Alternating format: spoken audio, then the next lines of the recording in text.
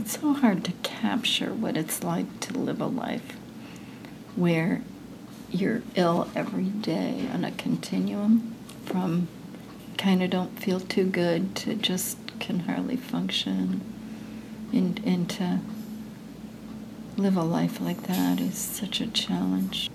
And there's loneliness in that because nobody can know that unless they've done it, you know.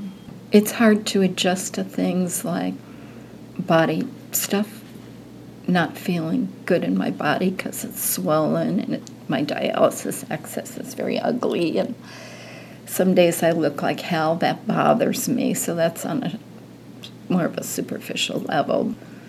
And I'm not strong, and I used to be very athletic and strong and hike and bike and this and that, and I can sometimes not walk to the parking lot and back, so I don't feel vital.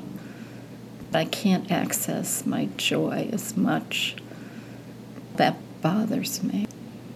I had a very active professional life, and I just couldn't keep it up, and so I had to start letting things go, one thing after another, and I have a lot of passion about my work. It's very important to me.